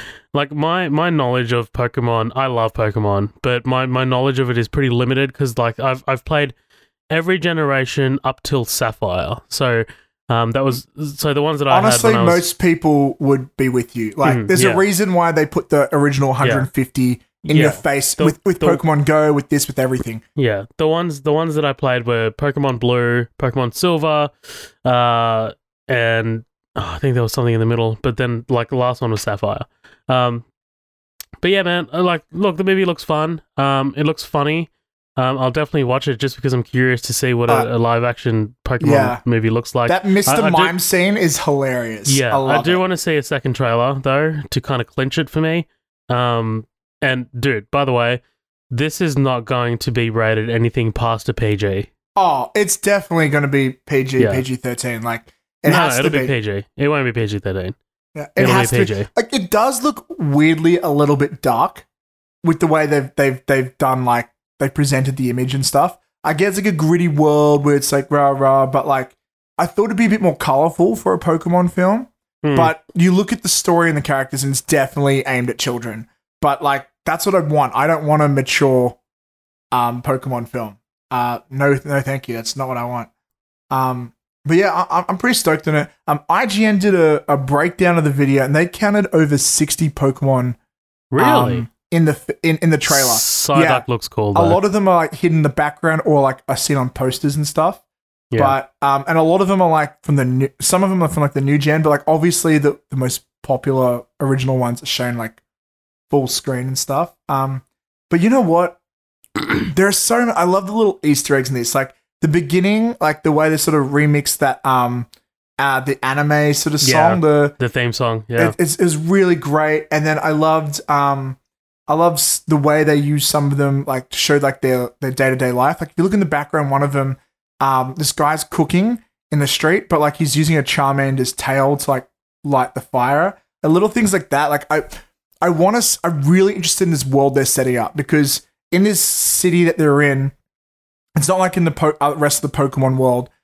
In this, it's like Pokemon live like with humans together, and like I think it just has so much opportunity to do like Flintstones type jokes, where like instead of a garbage can, it's like a Pokemon. Instead of a washing machine, it's a Pokemon. I'm definitely keen to see how that works. Yeah, sure. I want to see a scene where like one of the Pokemon just looks at the camera and go, it's a living. Like they would in the Flintstones. God. But yeah, man, I couldn't. You're so really basic, Matt. I love it. I'm really stoked for this, man. Speaking of films that I'm surprisingly stoked about, what did you think of the trailer of Fighting with My Family? Wow. I posted this in the after party when I saw it. I was like, because I don't know, I was just on YouTube randomly, and then like a thumbnail came up of The Rock, and I was like, what is this? And I clicked it, and I was like, I'm loving this. This is great. This is a great concept. It looked hilarious. Dude, directed by Stephen Merchant. Hell yeah. I love Stephen Merchant. He's an amazing British comedian, man. Like he worked on The Office. It does have a British vibe to it, obviously. Obviously, because the characters. Based on a true story as well. Yeah, apparently. Crazy, man. Who's the dad? He does a lot of stuff with Simon Pegg. Get his name? Yeah, Nick Frost. Nick Frost, yeah. Well, a friend tagged me in the trailer on Facebook, right? And I'm like, what the fuck's this? Okay. And he knows, like, me and this other mate of mine, like, we love just, every time we see each other, we drink, and he'll impersonate Vin Diesel, and I'll impersonate Dwayne Johnson, and we're just like, because in real life, those two hate each other, so we just think it's so funny. Those two would make such a great like sitcom of these two people hating each other, but they're forced to be together to make this stupid movie franchise that while they hate each other type thing. So anything to do with The Rock or Vin Diesel, we just tag each other in and stuff. But a mate who knows about it tagged me in this. And I start watching, I'm like, what the fuck is it? Okay, Nick Frost. It's some sort of like misfit English comedy. And then like they keep talking about wrestling. And I'm like, is this movie about wrestling? And then, like, they just come out with every single Easter egg from The Rock's career. Like, he had all of his catchphrases. He had it doesn't matter what your name is. Like, and shit like that. And so, okay, this is a fun film, man. I feel like, I'm worried. It's so self-aware. Yeah, I am. And it's like, it looks like it's kind of like a love letter to wrestling. It looks like the WWF, the E now, right? I don't Was it know. F? I don't Whatever. know. The Wrestling Federation of Entertainment. No, the WWE now. They went from F to E. They've put their branding on it. They're fully supporting it, which is great. I'm a little bummed that we got a lot of cameos from Dwayne Johnson. I feel like this trailer is advertising as a Dwayne Johnson film, but I'm pretty sure he's just got a couple cameos. I don't think he's going to be a main character in this film. I just don't feel it, but like maybe I'm wrong. It's his second build. Yeah, because he's one of the most famous actors of all time. Yeah. You know, they're going to throw him in that. Like, I feel like it could be like a Morgan Freeman situation. He's in there for the main moments. They put him in the trailer and he voices shit. And that's what I'm feeling. But like, one thing I'm bummed about and what I'm hoping for in this film, if you're going to be doing like this wrestling movie and you're going to put The Rock in it, oh, God, give me man. a cameo from John Cena. I want a John Cena cameo. I'm not expecting it, but I'd be so happy if I got it. I want something, just a little nod to it or something that'd be great. They must. I don't know the route they're taking with it. I don't know much about the story. I don't think it's that big of a budget. Like, it's just it's Stephen Merchant writing and directing. And like the budget can't be too big. And I think they're going for a bit more heart than they are like kind of comedy. Yeah, well, there is potential they could do with that. But that being said, there's a good chance they spent their whole budget on The Rock. Probably. The Rock's not cheap. But I'm sure he would have loved playing himself. But yeah, I'm like weirdly stoked on that film. Let's move on to another movie I expected to not like, but I fucking love it. Mowgli. I can never get his name right. Is it Mowgli? Mowgli. That's right. Legend of the Jungle. Coming to Netflix with an all-star studded cast. Man, so it's another Jungle Book adaptation. And when I heard about this project, man, I knew Andy Serkis had a big role in it. He's not directing, is he? Yeah, he's directing. He's directing, yeah. And when you hear motion capture and Andy Serkis, it's like, okay, sold. When I heard all this stuff, I was kind of like, well, there's no way they can top Disney because it's Disney and it's coming out so close to it. And then I heard it's going to Netflix and like that has a little bit of a tinge to it. But dude, like, aside from the fact I feel like the trailer showed way too much and I'm worried that I've seen half the film, but like I love this approach maybe a little more than the Disney one because it looks like it's a lot more character focused and stuff, you know?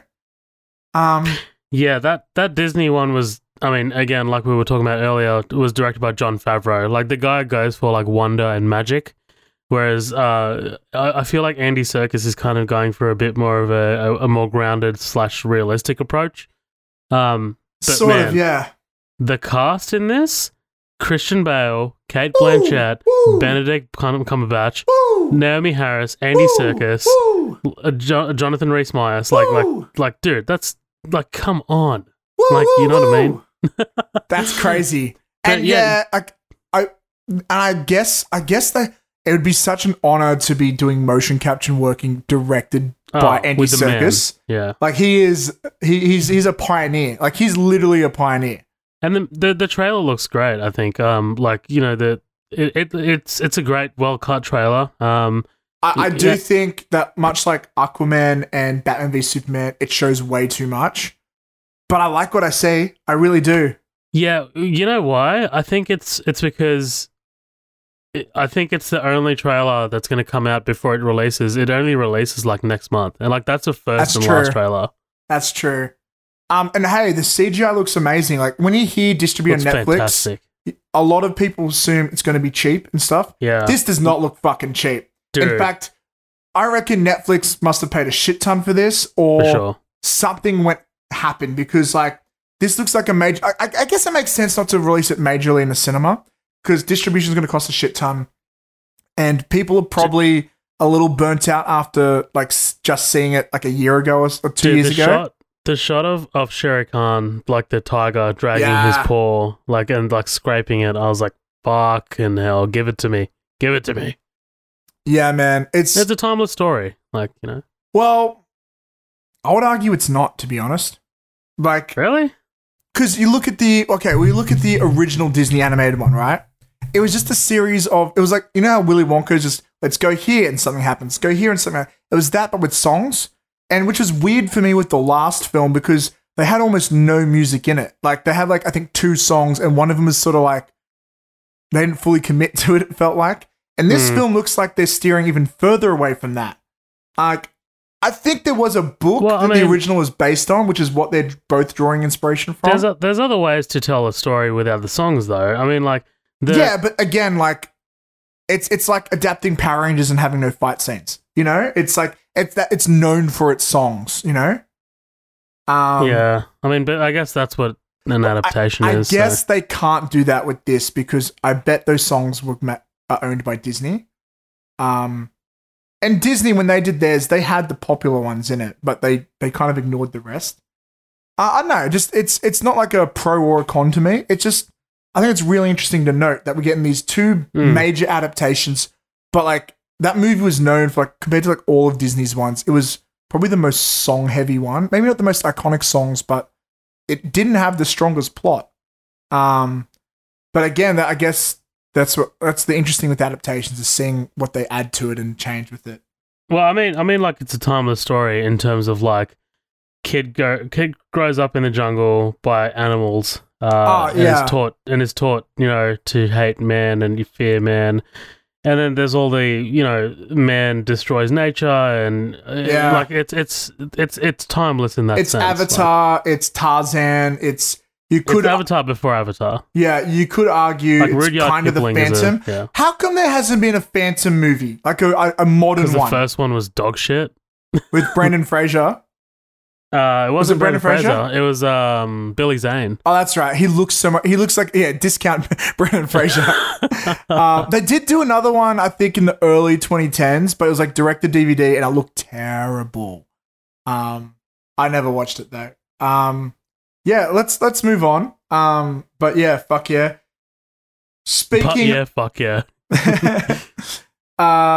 Speaking of stuff that we know are going to be fucking incredible. The Lego Movie 2. Yeah, I'm okay.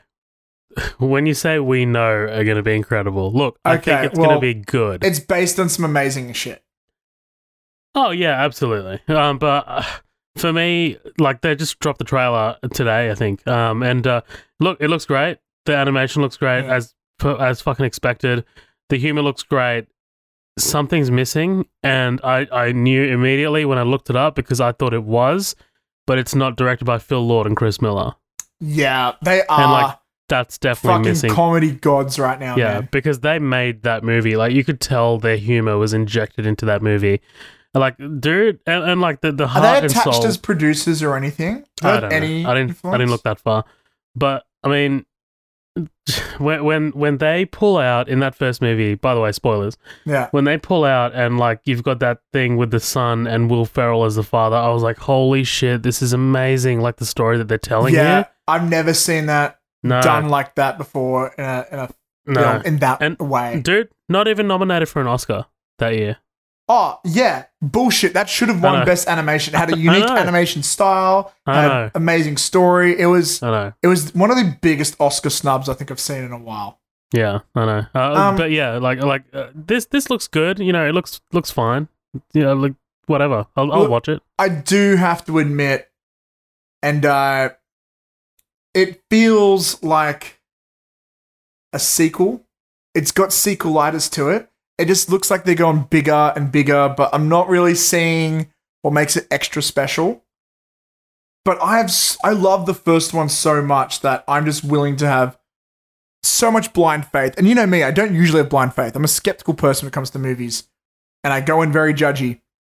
But I love every movie. I even love shitty movies. I love movies in general. But I just love the first one so much, my hopes are too high. And we've technically sort of seen a sequel, and as a spin-off, we saw the Batman Lego movie, and that was okay. It wasn't bad, but it was okay. I think this will be as good as that. I'm hoping I'm wrong, but we'll see. I know I'm flip-flopping here, but so let's move on. You've sort of convinced me to not be as hyped. I'll be honest. No, I'm sorry. I'm sorry. No, you're right to do so, man. Moving on to another trailer. Once Upon a Deadpool. The PG-13 Deadpool, which is coming out, showcasing a lot of new footage. I hope that's not all the new footage, but What I got from it is it looks like this. I'm glad like the humor's still there. With these newer jokes, like it's still very.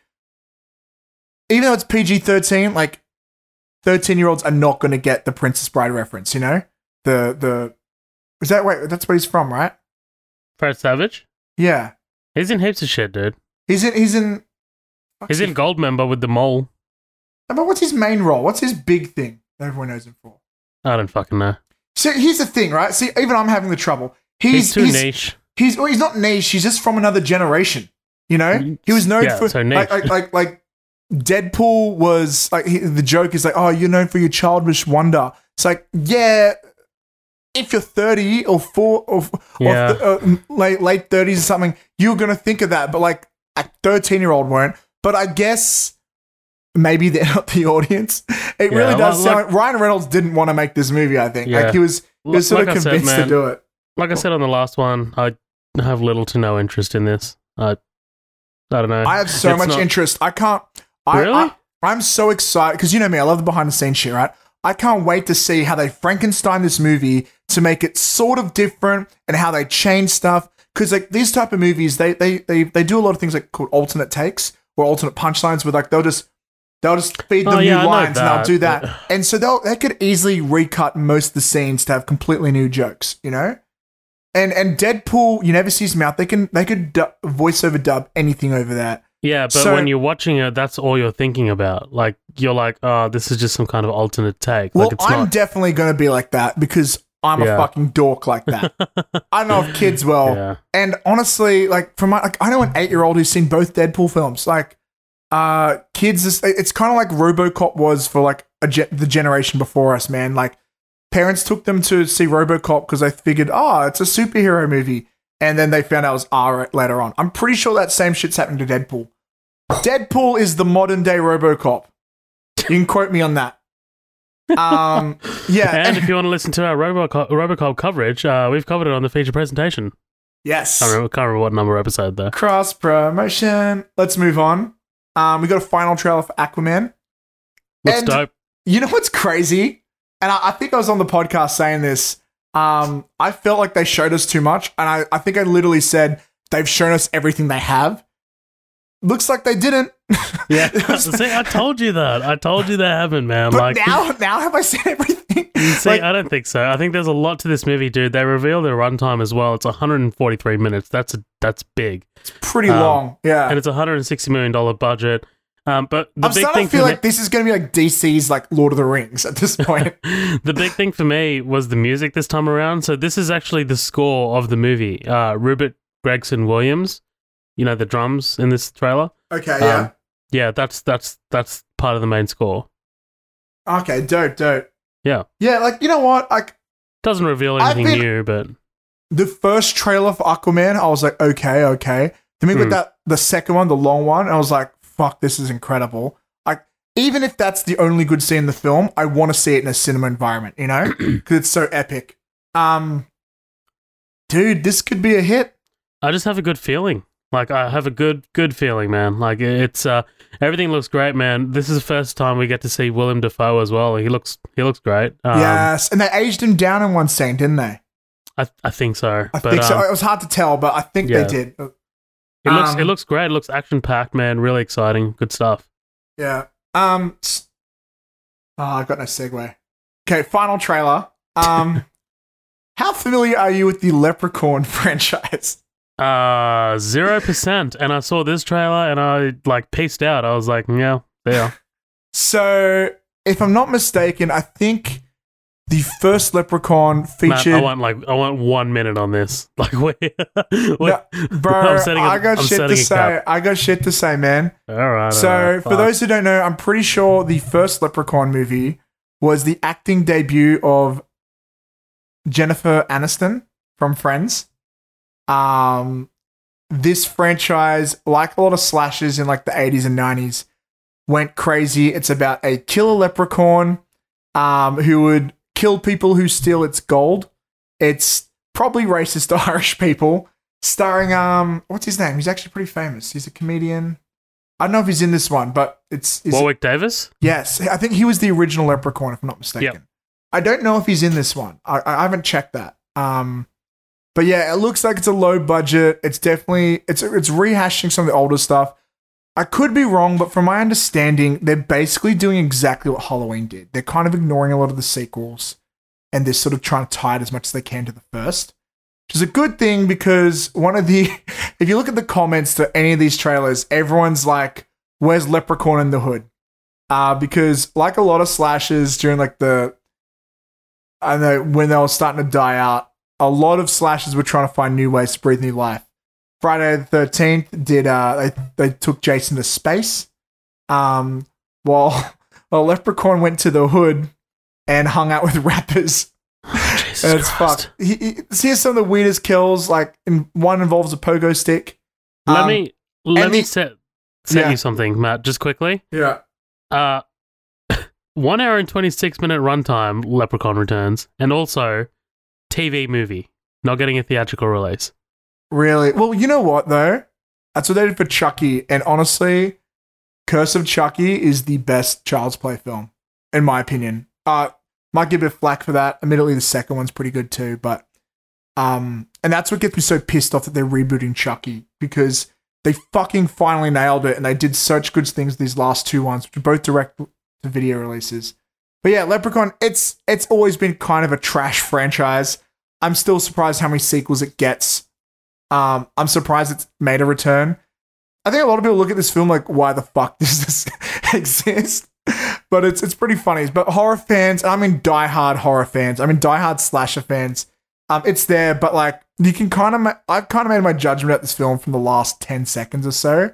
And I saw this one comment which really sums it up. Someone was like, man, I was really sold on this film. It was amazing.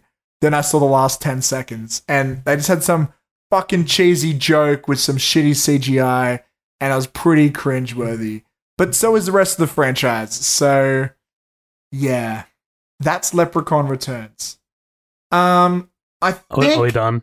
We're done.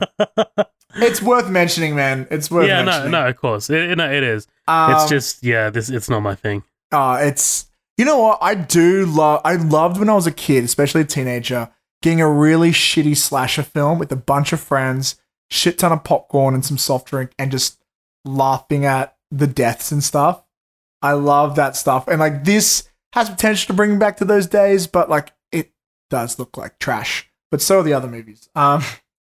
Anyways, to finish up this episode, I haven't seen any movies the last few weeks. I've been busy with life stuff. And we've got two franchises that have sequels that have come out that I'm not really super attached to.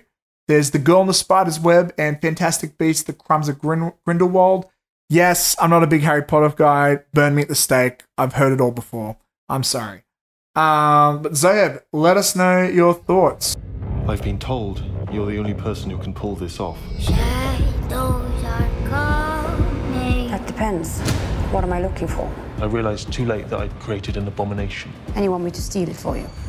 Please, help me. Okay, so The Girl in the Spider's Web. This movie was... I was really excited to see what they would do after David Fincher's Girl with the Dragon Tattoo, because I really, really liked that movie back in 2011. Like he's... like we've talked about it. That was a big hit, wasn't it? It was a big hit. I don't know if it was big hit. I know it got critical acclaim. I heard a lot of people tell me good things about it. Yeah, I just never saw it. It got critical acclaim. I don't know about money, but it got critical acclaim, like all of Fincher's movies do. Yeah. But so I was really excited to see like a follow up, and then like I just didn't hear anything about like a sequel at all. By the way, I haven't seen any of the Swedish ones. So listeners, I'm sorry, but all I'm basing it off is the 2011 version and this 2018 movie. So they recasted everyone. So originally it was Rooney Mara as Lisbeth Salander. So Rooney Mara was awesome as Lisbeth, man. I loved her. And in this it's Claire Foy. So she's from First Man, she's from The Crown. She's pretty good. She's not as good as Rooney Mara, but she's fine. The Daniel Craig character from the 2011 one, his character's got a bit of a reduced role in this one. His name is Mikael Blomkvist. He plays a reporter. He's not played by anyone sort of notable in this one. Unfortunately, I'm forgetting his name.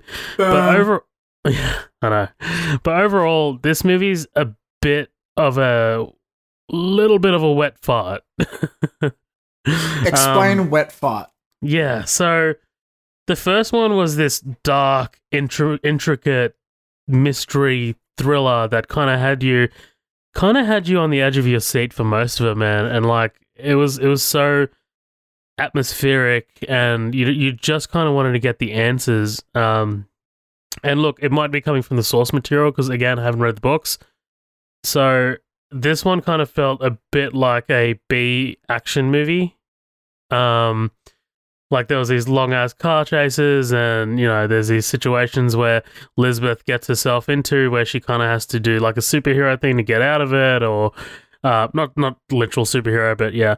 A lot of it reminded me of Bourne, like basically Lisbeth, because Lisbeth is a hacker. She's basically got ways that she can open doors and do surveillance and shit like that, and I was just like, oh yeah, okay, that's not really what she was doing in the first one, but fine, I guess.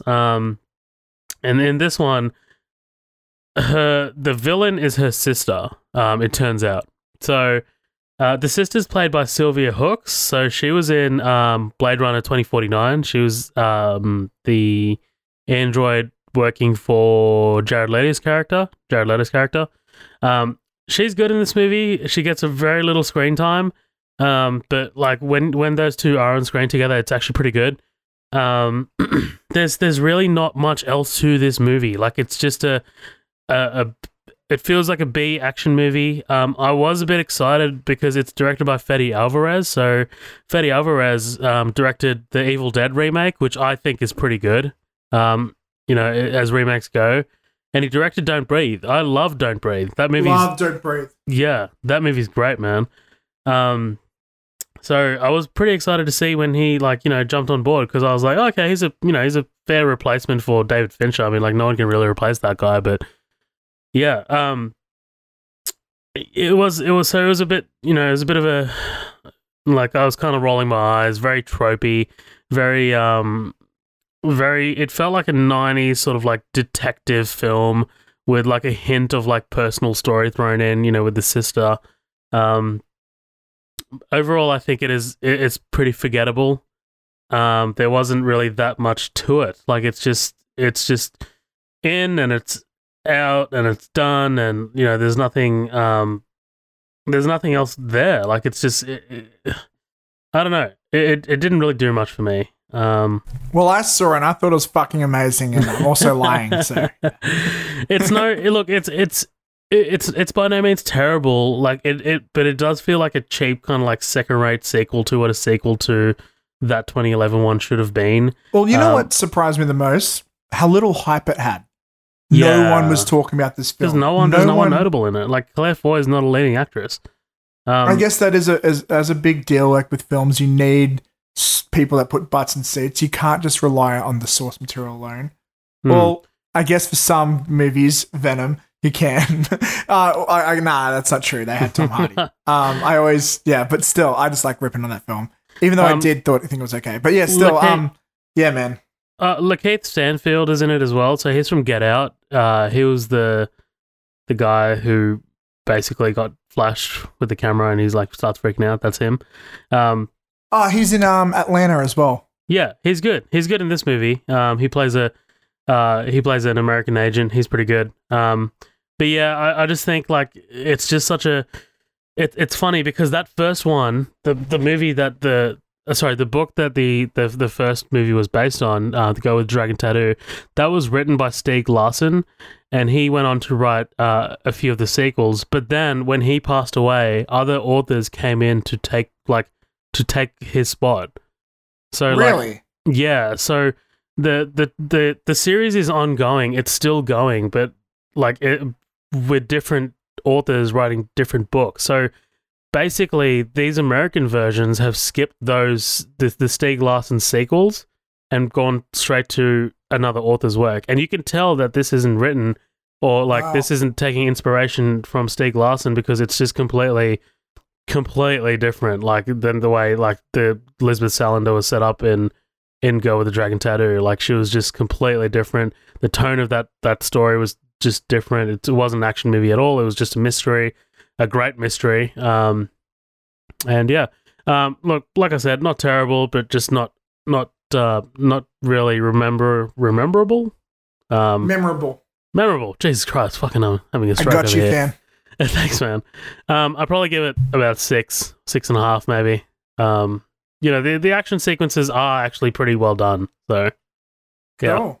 Did it feel very Finchery at all? Like, did they try and replicate his style? Absolutely not. Like, there was no part of it where I was like, oh, okay, that's a cool shot. Like, that's a cool, I was just like, nah, like nothing of this. Like, it just feels so jarringly different.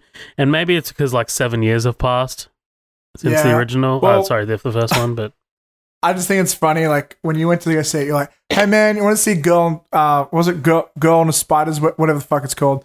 You're like, you want to see this with me tonight?" I'm just like, "Not really." you just like straight up like just paced out. I don't think I've ever like you've. I think it's the first time ever you've asked me to do a movie and I just like shut you down. Yeah. Like no. Like, usually I'll see anything even if it doesn't interest me. But it's like, I just know I'm not going to enjoy this. And I feel like it's a Sunday sequel. night movies. I have no attachment. Like, I hate seeing sequels when I haven't seen the original. Sometimes. Like, I don't hate it, but, which is why I didn't see Crimes of Grindelwald, but I will one day. What a segue. My brothers, my sisters, the clock is ticking faster. My dream, we who live for truth, for love. The moment has come to take our rightful place in the world where we wizards were free. Join me or die. So, Fantastic Beasts, The Crimes of Grindelwald. So, I didn't like the first Fantastic Beasts movie. Lay it on me why, real quick. I'll tell you why. So, I just thought, okay, I only saw it once at the movies, by the way, which is fucking wild. I just thought that the story of Newt Scamander, who's your main character, felt a bit too separated from the story of everyone else. Like, in that first one, Newt Scamander loses all these like magical creatures and he's got to go find them. But like in the background, like sort of like the B plot or like the real sort of antagonist plot, Colin Farrell and the other characters are kind of like doing this thing where they have to hunt down this person. Sorry, did you say Will Ferrell? Colin Farrell. Oh, I was going to say, what Did the I say fuck's Will? Will Ferrell? I think so. I don't know. But I was like, what? Elephants in this movie? Step Brothers? Step I didn't Wizards? mean that. I would so No. watch a movie called Step Wizards. No. It was Colin Farrell. So you don't care about spoilers, so I can tell you. So Lay it on me. at the end of that movie, there was an awesome twist. Just okay. It's funny because I gotta preempt you a little bit. So in the 7th book of Harry Potter, we learned that Dumbledore, when he was a kid, had this kind of relationship with this younger wizard. Was gay or something, right? Yeah, I'm talking like real relationship. Okay. But it wasn't really specified in the book whether like they were having a romantic relationship or anything. But like it was more like friends. His name was Gellert Grindelwald. And basically he owned the Elder Wand, which is one of the Deathly Hallows. It's basically a wand that can't lose sort of thing. Okay, it's the golden gun. Yeah, pretty much. So it was in Fantastic Beasts, that first one, he's kind of like on the run. He's like everyone's looking for him. He's wanted. At the end of the movie, Colin Farrell gets arrested, and it turns out that he's Gellert Grindelwald in disguise, and the disguise falls apart, and it's Johnny Depp under the skin. Wait, so Johnny Depp's only in like one shot of the film? He's in literally like one shot. He gets arrested and hauled away in the first one. So, and now he's like a main character in this film. Yeah, well, he was I'm pretty sure he wasn't credited in the first one, because when I first saw that, I was like, "What? Yeah, it's Johnny Depp." When I heard like there was like somewhat of a backlash against him being cast, but that was after the second one was announced and like they released stuff. Like I heard no backlash or any of that shit. I had no idea he was in the first one until they. Actually, I didn't even know he was in the first one. I just knew he was in this new one. He was definitely in the first one. But yeah, I just think the main story of like Newt Scamander was a bit too far separated from everything else that was going on, and I was just not into it. I just realized you've just been talking about the first one, so yeah, no, I'll get onto it. So the way this one opens, like I said, Grindelwald was being kind of like he was arrested at the end of the first one. So this one opens with a jailbreak, basically him just kind of like breaking out. That sequence, the first 10 minutes of this movie is just jaw-dropping. Like, it is amazing. Like, it's just this scene of, like, it's nighttime, it's raining, there's this, like, police guard. Like, it's fucking awesome, dude. It's so well shot, so well done. And Johnny Depp in this movie, dude, a lot of people are ripping on him. I loved him. Like, he delivered for me.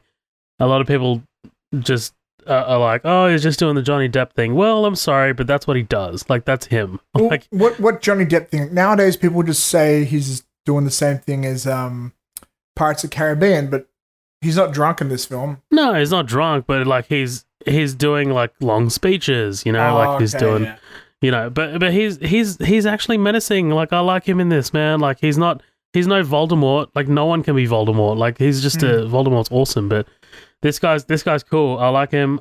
He's definitely watchable. And just the fact that it's Johnny Depp. Like, come on, man. Like, just shut the fuck up. Like, I don't know what you want. But everyone seems to be ragging on this movie. I've heard so much shit talk about this film. Apparently I've heard it's a mess plot-wise. I've heard it's like laughably bad. Even from people who are pretty big Harry Potter fans. I'm a pretty big Harry Potter fan, and I love this movie. Like, just straight up, I actually really love it. What's great about it? I'll tell you. So, it's not laughably bad. Maybe I need to see it again. Maybe I don't. I don't know. But it reminded me a lot of Star Wars. I'm listening. In the way that, like, when we watched Rogue One, there was all these, like, because it's a prequel, there's all these, like, references to things to come. And this is a prequel as well. Like, there's these references to things to come. Like, dude, so you're saying it's like the prequel Star Wars films? Oh no, not those Like, I'm not talking about that. Like, okay. This is a lot better than those. But like, just seeing like Jude Law as Albus Dumbledore, and kind of like him having the mannerisms of Dumbledore, like being wise and, you know, giving this advice. So like Easter eggs and shit.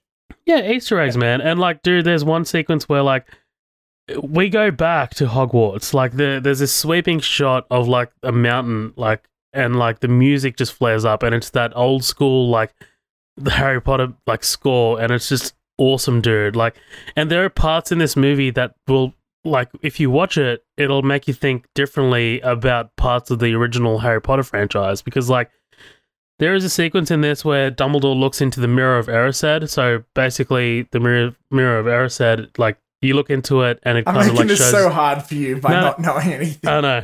I'm trying to do it. And like, trust me, man. I've been explaining Harry Potter to people for ages. So okay. The Mirror of Erised kind of like shows you what you desire. So Erised is desire spelled backwards. And it just pretty much shows you like what you want. And there's a sequence of like Dumbledore looking into it, and it's Grindelwald. Like, he wants Grindelwald.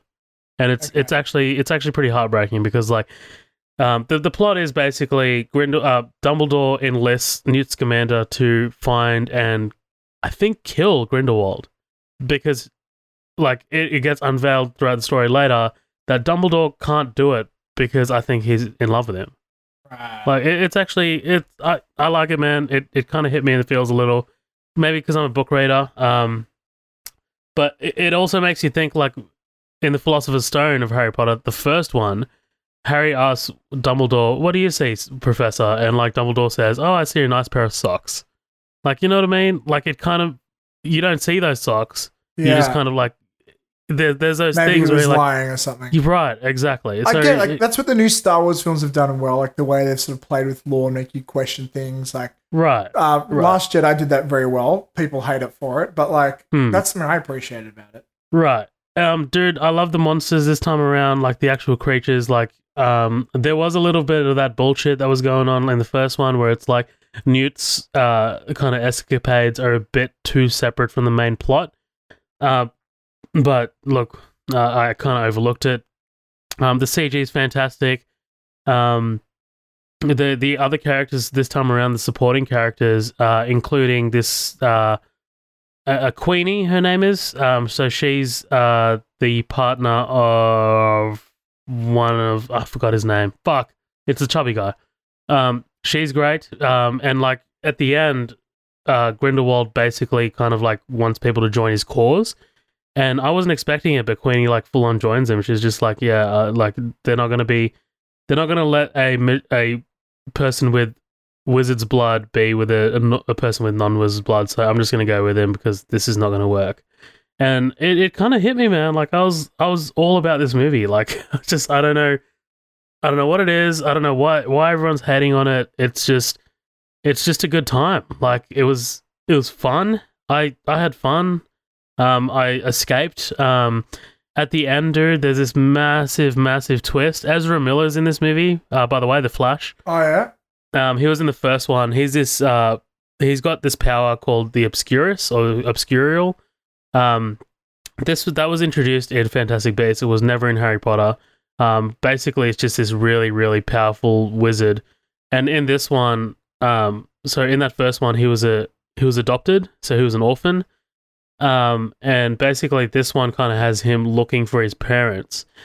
And as the movie kind of goes on, at the end it's revealed that he joins. He was his own parent the whole time. No. He joins Grindelwald, and Grindelwald's like, well,